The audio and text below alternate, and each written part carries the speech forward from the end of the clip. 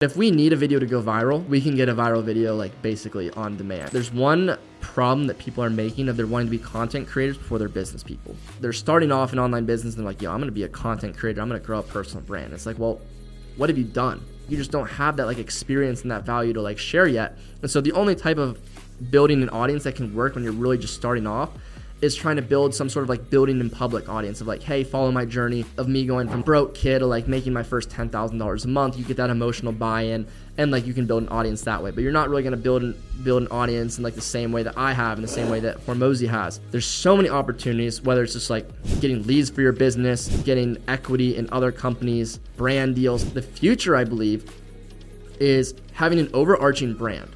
So like kind of like Hormozy, like with acquisition.com. And I don't know if he's going to do this or not, but like I feel like this would be a smart play for him. All right, Alex, thanks for coming on the podcast, man. Appreciate you just being on here today. Yeah, thank you. This is a sweet setup. I love it. Yeah, you're nearby, right? You're in Brickell. Yeah. How long have you been there? It'll be it's actually 2 years at the end of this month. Okay, so we probably moved here at the same time. Yeah.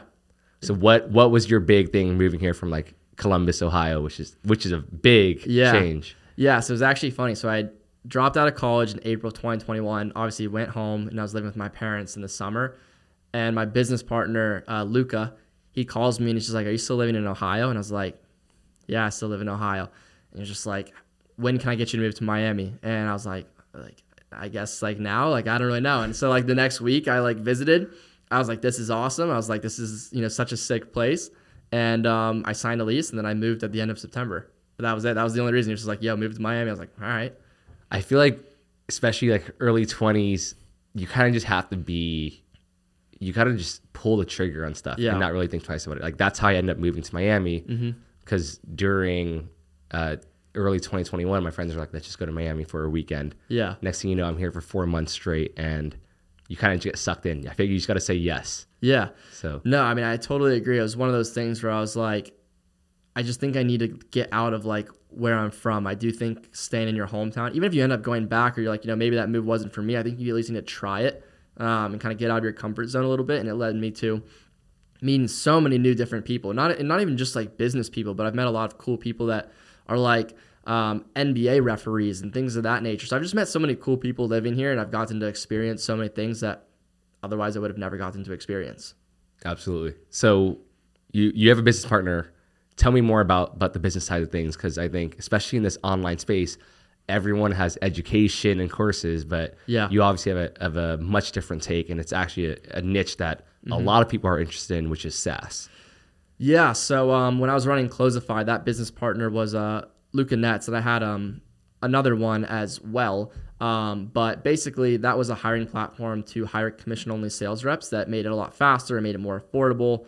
It was basically just like an Upwork or a Fiverr, but was only for commission-only sales reps. And then now I'm focusing on a few different software companies. So I have Rolade, which is now a marketplace to hire no-code developers because, and this is some like free game for the audience, I think being a freelance no-code developer is probably the easiest way to make money right now because there's so little of them. And every single day I'm getting hundreds of DMs of people that want freelance no-code developers or an agency, kind of like what I was telling you earlier with like my agency and like how I barely even check my DMs. Like there's just so many people that need no-code developers that can't. I launched a software company called finetuner.com. So basically earlier in this year, I was trying to fine-tune a model, but you normally need to know how to code. And fine-tune is just like, it's like training a chat GPT basically for a specific use case. So if you wanted to make a model that can tweet just like you can make a CSV file of all your tweets and it would learn how to tweet like you. But normally you would need to know how to code. So we built a tool that allows you to do it without knowing how to code. And so we launched that in August. And then there's obviously one more software project that will probably be my biggest focus if I decide to take that deal. But I'm not sure about it yet.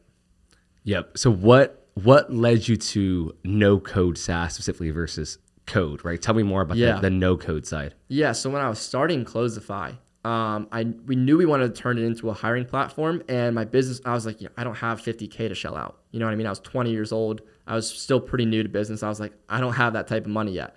And he was like, there's no code tools. Go scrap it together. And he said, go play around with Stacker, Airtable, MemberStack, and Zapier. And so I did, and I was able to piece together a really crappy MVP. And, it didn't look great, but it was functional. right? And so that kind of showed me, I was like, oh, wow, I built this for like probably like $400, maybe less even. And so I was like, okay, this is interesting because now software was a game that originally people couldn't get into unless they had $30, $40, $50,000 to shell out to developers for an MVP. But now anyone can go onto one of these no-code tools that are, very drag and drop and build their own applications without breaking the bank. So it's democratizing the software world. And so like that's why I'm so bullish on it, because it just makes so much sense to me. It's kind of like how Shopify revolutionized the e-commerce game. I think these no-code tools are going to do the same for software. And you had no coding experience. Yeah, none. And I'm not a technical person at all. Like I'll literally joke that like sometimes I struggle to like operate my MacBook. Like, you know what I mean? Like I'm just not a technical guy yet. I'm able to, like, and again, I can't build on Bubble. Bubble is kind of complicated. But like software, like even I can figure out. Wow. So you basically just played around, learned the software, started building your first SaaS without even knowing how to code. And then like what led you, I guess, like tell me more about Closify, right? That was the main first thing you bought. Like you built that MVP for basically $400. Yeah. What happened next? Yeah. So I launched it to my Twitter audience, and we got a couple of users from that, and we took that money and we reinvested into a better version. So the second version was built using Webflow and Webflow CMS. And so that looked a little bit prettier and it was functional, but it still wasn't like great. But so then we relaunched on that model and we made a little bit more money. And then at this point, it was April of 2021, which is when I dropped out. And then I took $6,000 and I paid for it to be built on Bubble. And so now this is the first time that it was actually like a pretty good product. Like it looked good. It was very functional. It was like one-click interviews. Like it was a much, much better product. And so that got finished up being built on Bubble. So we paid for it in April and I think it finished in June. So then we relaunched in July and then we did a lot more money. And then we took that money and instead of reinvesting it back into the product, because it was actually pretty good now, we went and we hired a cold email agency and then we hired SEO agency and then the snowball just kind of started from there. So yeah, that's kind of how Closify went. Interesting. So you just started building Closify, and every time you built one MVP, you did a launch to your base of Twitter. Were you writing on Twitter full time? No, and that's the craziest part. Is like I actually didn't have that many followers on Twitter at the time. So really, I only got my first few customers from Twitter, and then after that, like I said, by the time that we were on Bubble, it was no longer reliant on my Twitter at all. It was all cold email, LinkedIn outbound, and then SEO took like I think it was like 3 months before we got our first customer from SEO because it does take a little bit of time, but all of a sudden, then we had all these different channels that were bringing us clients, referrals.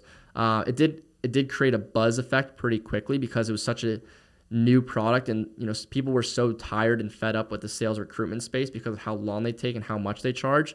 So all of a sudden, both sales reps and business owners were talking about Closify because the hardest problem for sales reps is finding a good offer. And so they were like, you're telling me the offers are going to come to me and they're going to have a high, on-track earnings. And the business owners were like, you're telling me I can hire way faster for way less money and they have a proven track record. And so like both sides kind of started talking about it. So we did have like a pretty good like word of mouth effect pretty quickly as well. Nice. And so what kind of eventually led you to want to sell Closify? Yeah, it was really interesting. So I was really good at sales systems and hiring sales reps and doing all these different things. And so eventually, once we had hired out so many different things, and I actually started to feel like a real CEO because we had like between $30,000 and $50,000 a month in overhead. And I started to feel like a real CEO. And so my business partner was like, a large part of your job now has to become content because like he saw the future of like how this economy is going. Like it's a attention economy now, right? And that's why we're here. And so I started making content around building sales teams and sales systems and all these different things. And I realized how much I hated talking about it all of a sudden. I'm like, I do not enjoy this. Like, I feel like I am trapping myself in the same thing that I was trying to escape by dropping out of school, like waking up and doing something I'm not enjoying every day. And so my video editor told me to try out making content about something different. He was like, yo, like, you're not even giving me content to edit. Just make a video about something new, something that excites you. And so I have less than 100 YouTube subs at the time. And I decide to sit down in front of my MacBook on the crappy like MacBook like web camera and the Mac microphone, no plan. I just know I'm going to talk about no-code software because Closify was built no-code, Trackify was built no-code. I'm like, I'm just going to talk about no-code, like unscripted, just mind dump.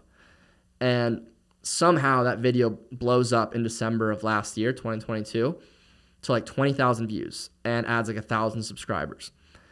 And so that kind of showed me, and it gave me like a gut feeling that there was a massive opportunity here, something way bigger than what I was currently doing, because it blew up when I had less than 1,000 subscribers.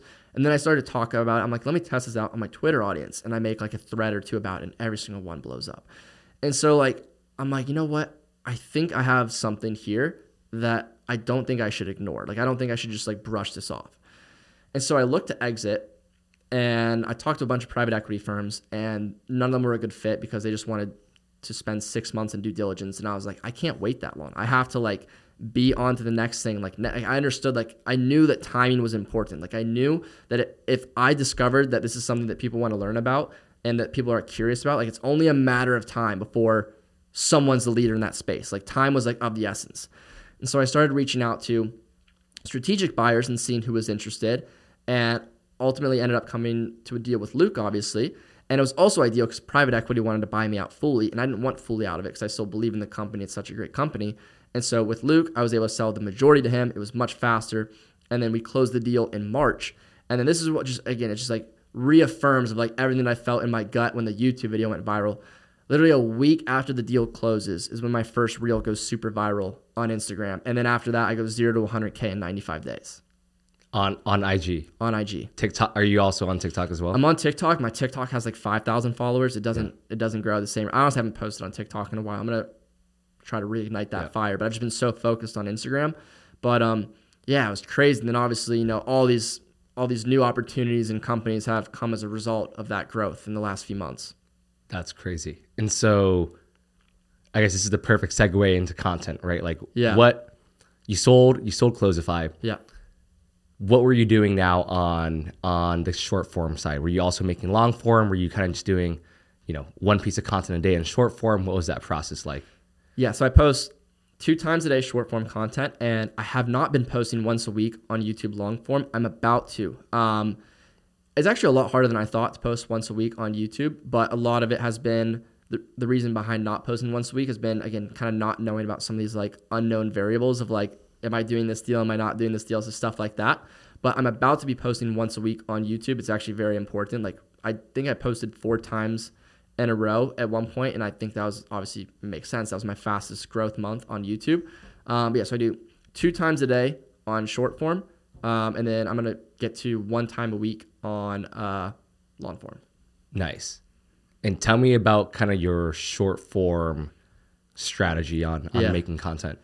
Yeah, so I'll give away the alpha here of I didn't understand why my videos went viral at first, and then as I started to grow and go viral, I was like, you know what? Why? I actually didn't know. I was like, why am I like going viral so often? And I realized I was able to break it down into what I believe is a pretty good formula. And I think it's a good analysis is like neither of us are like Tate, right? Like we're not bringing people to a new platform like he is to Rumble. And so what that means is the audience that I want and the audience that you want is someone else's audience right now. Like someone else has the eyeballs that you want right now. And so in a sense, you have to steal people's audiences. And so they don't know who you are. And so in order for them to know who we are, we have to either say something or someone that they do know. And so this is why name dropping videos do so well is if you name drop a name that they know, someone that's trending, you know, they're going to pay attention. And then the big part about it is if you want to actually get followers, you have to convert a belief that they previously had. So my most viral video is when I say Iman Ghazi shut down his agency to go all in on SaaS. And then I say Jordan Welch is telling you to do e-com, but he's doing SaaS. And then Sam Ovens shut down consulting.com to go all in on SaaS. All true, by the way. Yep. So one, it was slightly conscious. So first off, I said Iman. Everyone knows who Iman is. Everyone pays attention from the get-go. I hooked them in. And then by saying he shut down his agency to go all in on SaaS, it's slightly controversial. Not in like a, listen, I don't believe, like you're going to tarnish your brand if you like just like try to like go viral by bashing people. Like I'm not bashing Iman when I say this. Like I have great respect for Iman. I'm a student of Iman's like But it was controversial because people were like, oh no, he shut down his agency for this reason, or he's not going all in on SaaS, he's going all in on this. Like, it just creates a little bit of controversy, which gets people fighting on both sides in the comments.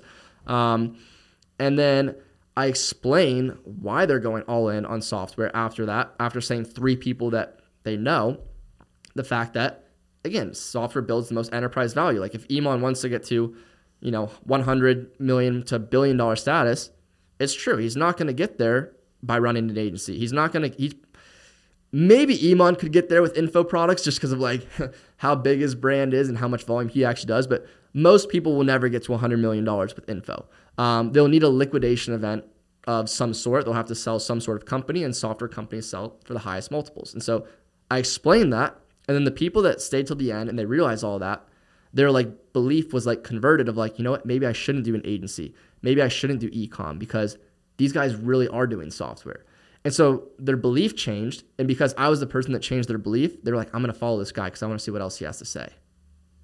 Smart. And that's a great way to break it down. So, yeah. You know who actually, now that I think about it, and you just gave that formula, I don't know if you know who Toozer is. Yeah. Yeah, but he's crushing it. He's crushing it. Shout out Toozer. But he's doing the same thing where he's like, this is the hook, which is like this. You don't know about this brand that's doing $30 million a year. Yep. So yeah, he's bringing awareness to something new, and his content. I mean, his content is amazing. Yeah. He's one of the people that is really crushing it as well. That we swap notes every now and again. Nice.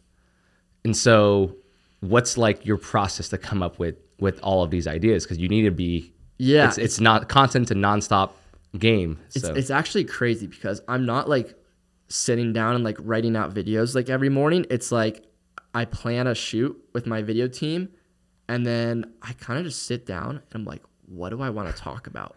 Or like, what did I learn? Because the thing is, I'm still like, Alex Hormozi said, he's like, people ask me how I get my content ideas, and he's like, it's easy when you're doing the thing.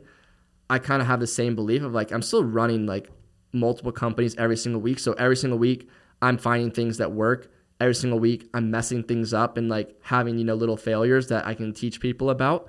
But yeah, for the most part, I'm not ever really scripting them out. Like, I'll come up with the hook in my head and then I just kind of free flow for the video. Like, it's not like, I know some people script out every single word of their short form videos. I just come up with the hook in my head and then I kind of just let it flow. And you might film it a few times. Honestly, no.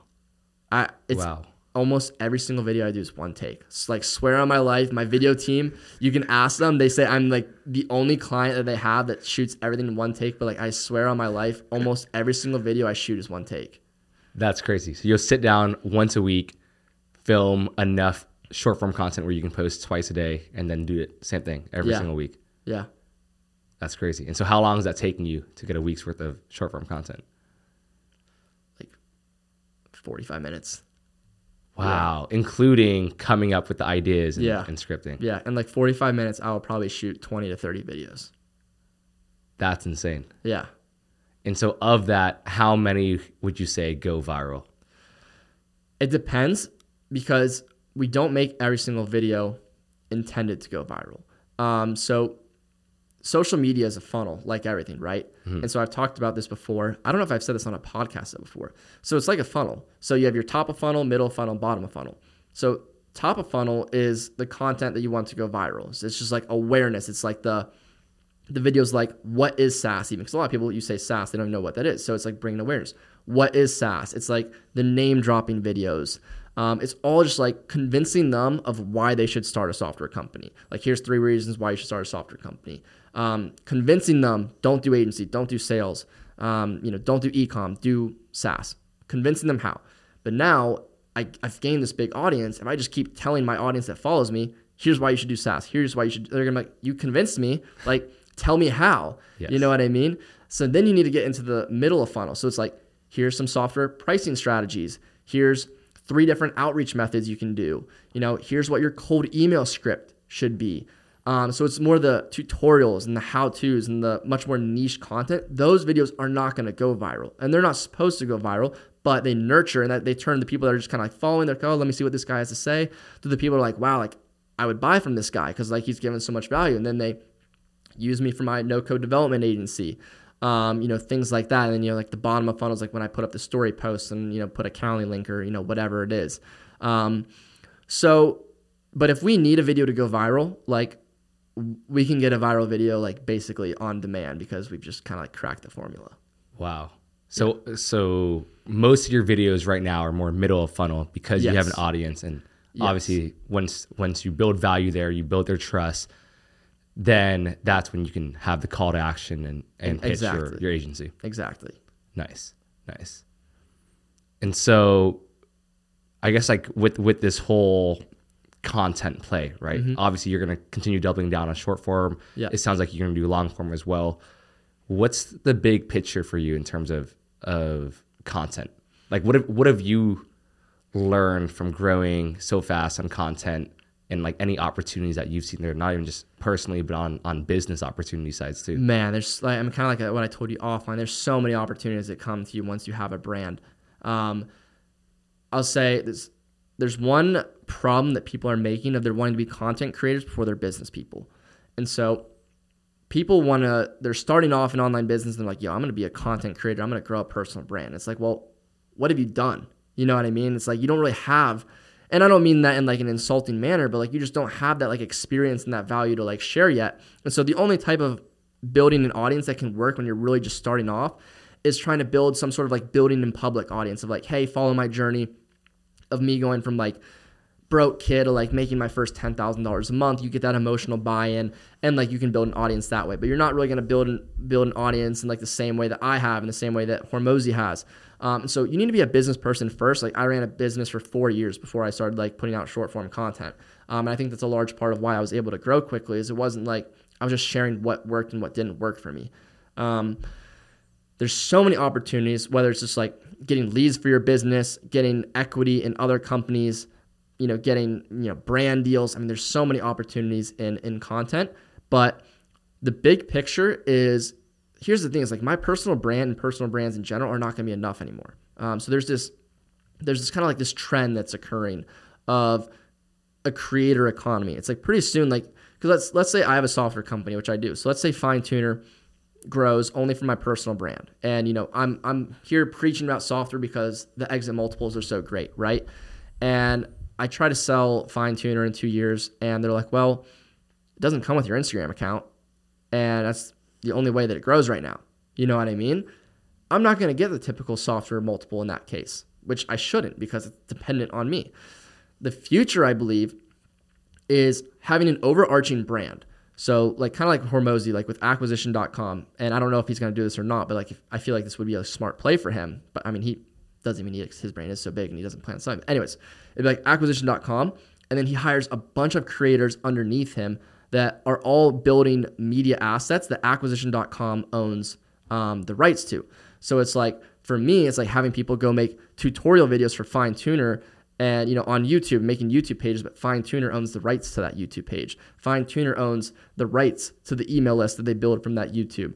And so building like media conglomerations, kind of like the Barstool model, kind of like what they've done, but doing that for like every single business, because we're moving away from a world where you have like a tech moat, and we're moving to a world where distribution is everything and owning eyeballs is everything.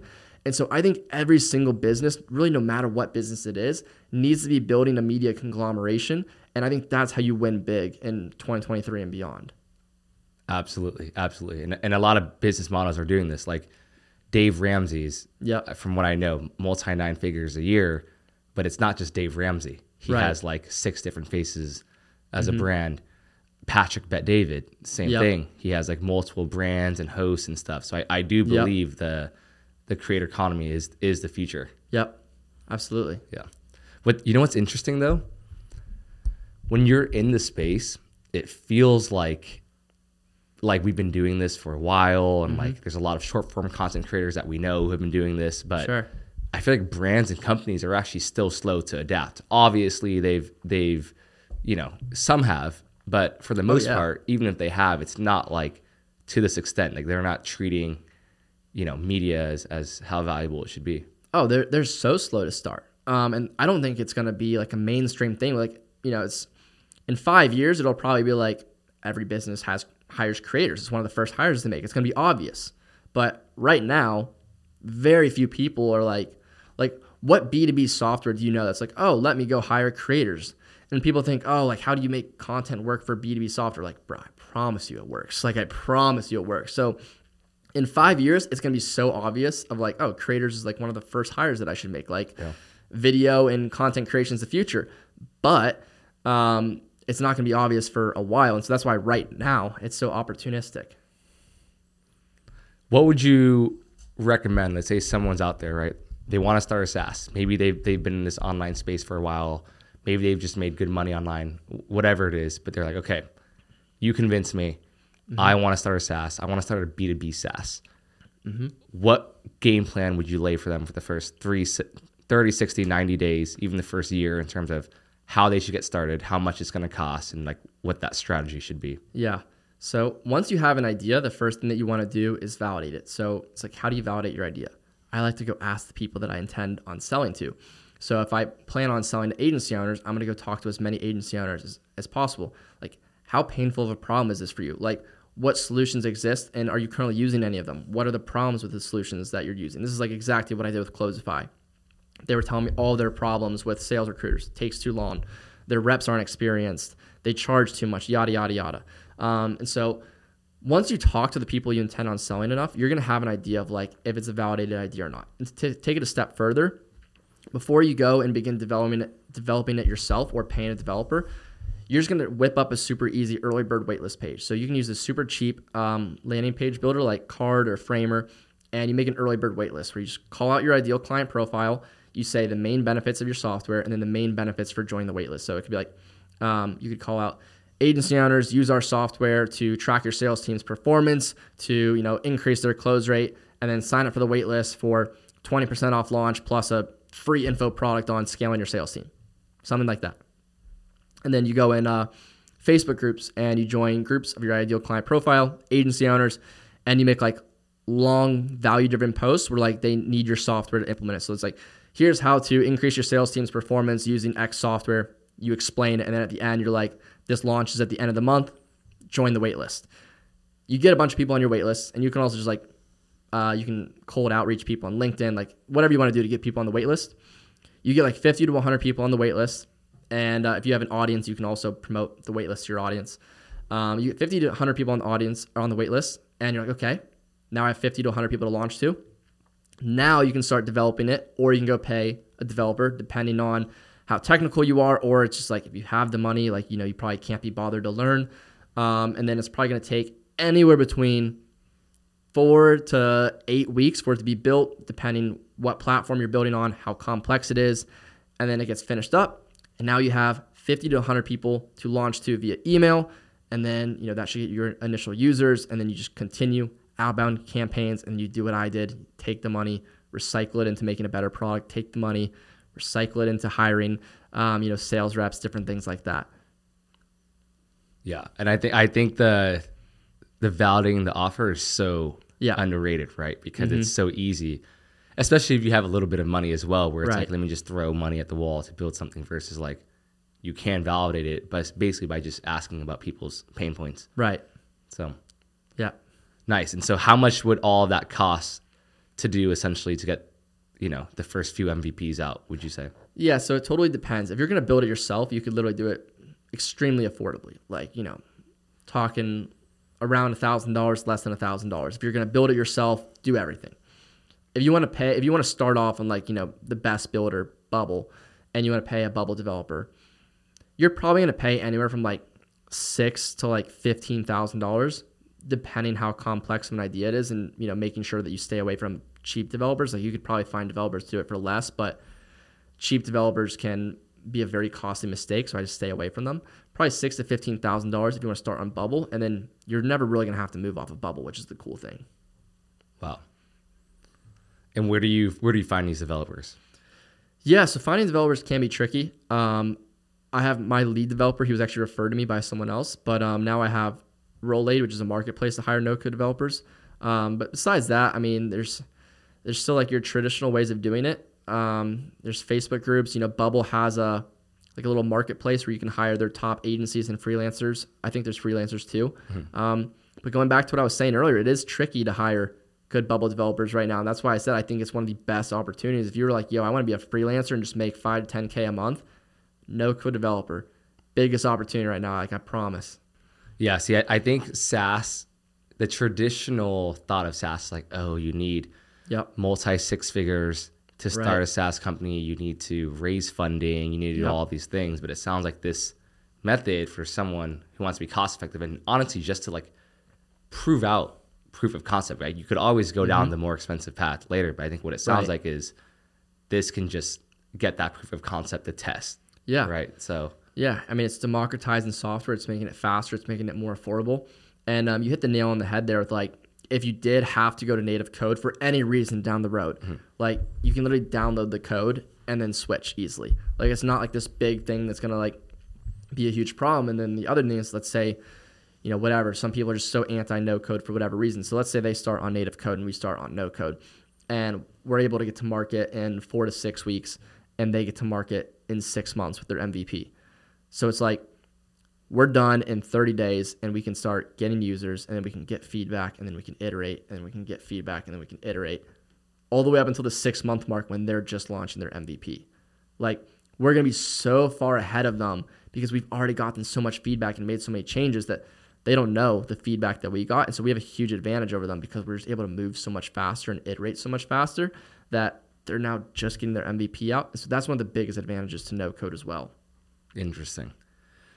What about if you don't have any coding, like project management experience, right? Like for the person out there who wants to build their first SaaS, what are some initial roadblocks or common mistakes you've seen? Sure. So it's tricky, right? 'Cause I'm not a technical guy either. So it's like, it's hard for me to know, like, you know, who's a good bubble developer? Like, how do I vet them?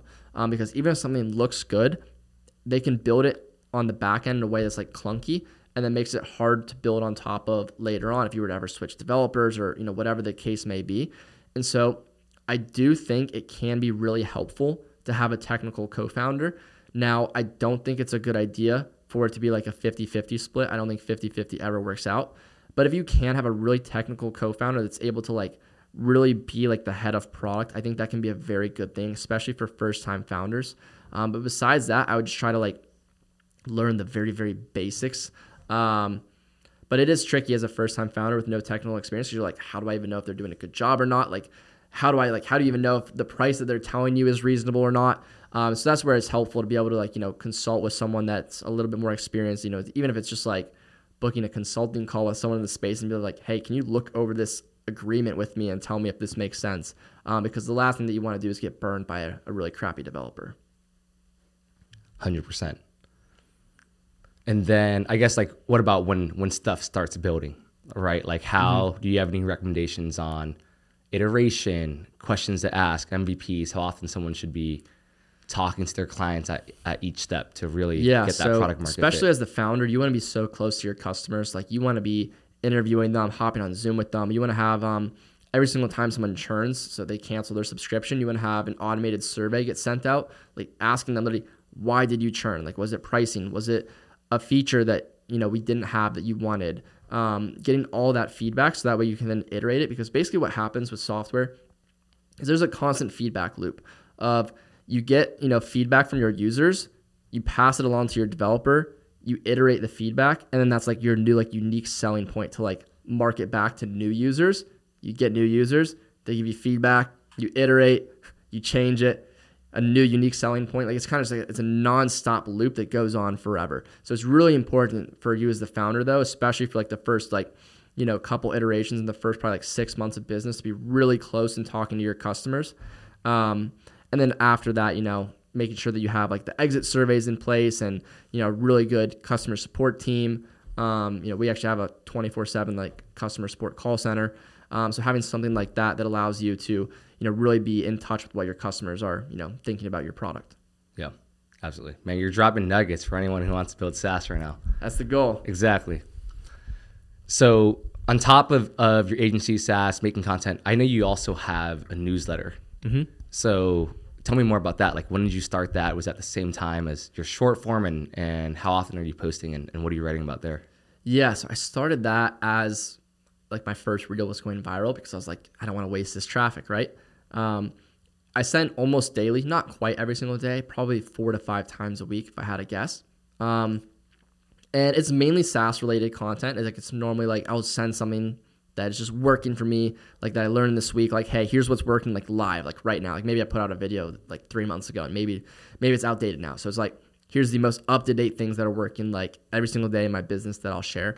But then every now and again, I'll just completely say what's on my mind. Like I might share a story. I might, share something that's supposed to be like a little bit inspirational, because I know sometimes people just need a little bit of a nudge to, start making the change that will put them in the right direction for what they actually want. And so I think it's a little bit more of an intimate way to interact with my audience. And I really enjoy writing. Like I think if I wasn't doing what I was doing, and like content is copywriting, right? You're just then saying it. But it's like, if I wasn't doing what I was doing now, I'd probably be a copywriter because I just love to write so much. So yeah, I send 4 or 5 times a day there. And it's still business. Like I still have my own selfish business interest with it. I still use it to promote some of my different companies. But ultimately, it's just like my favorite one because I just love to I wake up every single morning, I get my coffee, and the first thing I do is if I'm writing an email that day is I'll write that email. Wow. So that's kind of your morning routine is you knock out that yeah, it kind of just gets my brain going. I think writing is a great way to just kind of wake up your brain. And it's also it's not a very it's not something that I need to be super focused for. Like when I wake up, I'm not super focused to go do some super deep work or build out some sort of system or whatever. So it's just a good way to wake up my brain and kind of get flowing. Yeah. Nice. And how has that traffic been? Because I think the tough thing is being able to get traffic from one audience to another. So how have you been able to do that? Yeah, it converts pretty well. I have about 1/5 of my audience on my newsletter. So I feel like 20% converting that's good. Pretty good. That's very good. Yeah. So nice. Yeah, I think it's converted pretty well. And it's just another touch point with them. So I think it's important to have multiple touch points with them. Exactly. I think that's when they can get to know you on a deeper level as well. Right. So, and you don't really do you have a framework for how you write as well? I think for you, you're kind of you're more go with the flow. Yeah. I'm very go with the flow. So I use it like a template where it's I have a section that's things worth checking out. And then it's my companies, and it's ways I can help you. And it's my companies. And then it's that's the only templated part. It's the same every day. But then just it says no code, tips and tricks for the day. And then underneath that is where I just mind dump whatever's on my mind that day. Absolutely. You know what's actually a good business idea for you? What's that? Is you could have an info or course on basically how to become a no-code developer. Yeah, I've thought about it. The problem is I'm not the technical guy, right? So I wouldn't be the one actually teaching it. And so there would be a little bit of disconnect there of me promoting it and then them seeing someone else teaching it. But if you had a good face for it. Yeah, no, absolutely. But there's also there's so many great free resources out there. Bubble's got their own free academies. All these platforms have obviously their own tutorials because it's advantageous for people to know how to use their platforms. Yeah, I mean, it's definitely a good idea. Yeah. The one thing I'll challenge you there is there's so much free resource nowadays. No, absolutely. On so much stuff that people just want to buy. Absolutely. And here's the thing. I think it's kind of like everything now. It's the information it's fine to be free, but what's more valuable is if they can actually get placement. And so it's I have so many overflow of opportunities that I could kind of just pass them off. Because there's so many deals, even that our dev agency is a 10K minimum. And it's only because we have so much volume that it's a $5,000 deal. It sounds bad, but it's literally not worth our time because, I'll make maybe $2,000 on a $5,000 deal, and it takes up my dev's capacity. And so we don't even take those. So I just send those deals to Rolly.io, which is that marketplace that I bought. Interesting. But yeah, I mean, then that allows you to basically make a lot of money because if you have your own, let's say, and a lot of people or the big multi-figure people in the online info space, they kind of have that, which is they'll have a product on training closers and setters, right? And then they'll have the B2B side, right? And then feed it. Yeah. So you could do that, and that could make you a lot of money. So no, it's interesting. Probably the hardest part about having the audience. There's so many things like that though. Like there's like so many things that I'm like, wow, like this can make a lot of money. This can make a lot of money. This can make a lot of money. And so it's like literally knowing like because I'm a big believer in like practicing what I preach. And like what I preach is like play the long game and like focus on things that build enterprise value. And I believe in that very firmly. Like my cash flow is like good for my dev agency. Dev agency doesn't build much enterprise value, probably none, because again, it's tied to me personally. And so I'm kind of like, which play is the one that I can focus on for the next 3-4 years and, sell for multi-8, if not 9 figures and be like my big play. So that's kind of like where my head is at. Because I have so many different things that, like you said, is like, it would make a lot of money.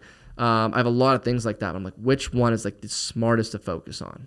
Yeah. And I think it's like what you said. It's knowing what you need to do as an entrepreneur, which I think once you get to a certain point in the business game, you know what you need to do. Yeah. Practicing it is what's tough. Right. Right. Because like, I think if you continue on your path and, maybe you launch an education product, maybe you don't, you'll eventually get to 8 figures. Right. But I think where a lot of people drop off and not get to 9 figures is doing what's tough. Yep. Playing the enterprise value game, playing long term, and just not doing too much. Just the 1 or 2 things that are going to get you to exactly that game. So exactly, and it's like the hardest part that I think a lot of people struggle with is just delaying gratification, because oftentimes when you focus on building enterprise value, you're taking a bit of a cash flow hit. Like it's more advantageous for you to, instead of paying yourself a ton of money, keep it in the business, because then the enterprise value grows. Yep. But it's hard, especially when you live somewhere like Miami, where you're seeing everyone's got the car, they've got the watch, they do the boats every week, they do the nice dinners every single week. Like they do all these things, and you're like, I want to do that too. So I could just go do like the heavy cash flow business. Yeah. And so like it's hard because you have to be disciplined, and you have to like remember in like the back of your head of like, I'm like not going to do this for like 2 years because I'm going to be able to do this even better in like 5 years. But it's a very tough thing to do, is like when you're surrounded by and seen every day of being like, yo, I'm not going to pick the cash flow business. Yeah. It's the saying that like the environment that motivates and gets you there is that same environment that's going to prevent you from getting to that next level. So double-edged sword. Yeah. And it's the concept of lifestyle creep. Yeah. When you don't have money and you first start making money, yeah, the immediate natural human reaction is, what can I buy? Yeah. Right? Because what's going to happen is you're going to meet other successful people along the way. They have the watches, they have the cars, they're going out, they're going to dinners, and that stuff is not cheap. It adds up very fast, and then you end up becoming kind of like a prisoner, essentially, which is ironic, because you need to keep working and making all this money and cash flow to sustain this lifestyle that you didn't have previously, and now you can't get to that next level. Yep. I totally agree. And I've seen it happen like quite a few times. And I think that's one thing I did a really good job of. I haven't let lifestyle creep get to me. I've done a pretty good job, in my opinion, of like, and by no means do I live frugally or in a cheap manner, but like below my means of like, not driving a crazy car and, little things like that. So I think I've done a good job of it. But it's definitely tough at times. I think that kind of wraps up, I feel like, a lot of good things. We got a lot of good nuggets on just B2B SaaS and everything. So I appreciate you sharing your SaaS story and honestly just dropping a lot of content on making short form as well. Because I think anyone who's watching this is probably interested in both of those things. And if you take the nuggets from this video, I think that's really the key to building that next big thing. Yeah, absolutely. Yeah, content and software, 2 things that are like infinitely scalable. 100%. Thanks for coming on, man. Yeah, thank you, bro. This is awesome.